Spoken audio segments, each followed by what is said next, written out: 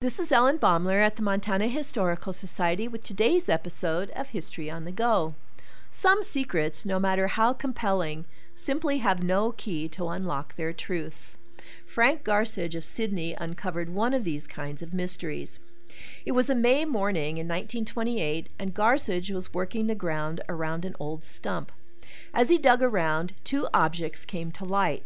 One was an old buffalo rifle, an old reliable model made by the Sharps Army Company of Bridgeport, Connecticut. It had a barrel that weighed 16 pounds. Although it was slightly warped and a little rusted, the gun was in good shape.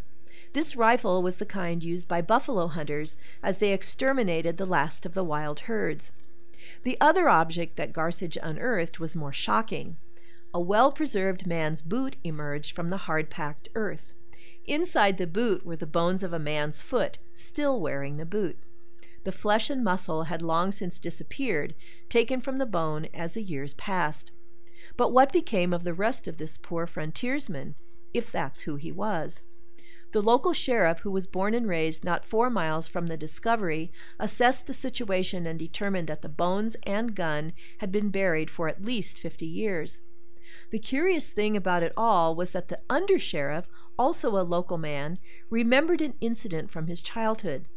Some 25 years before, he and his brother were out gathering wood in the same place where Garsage found the rifle and the boot. The undersheriff suddenly recalled that he and his brother had found the other boot and the skull of the unfortunate man. This is Ellen Baumler at the Montana Historical Society. Visit us, become a member, and show your love for Montana's heritage.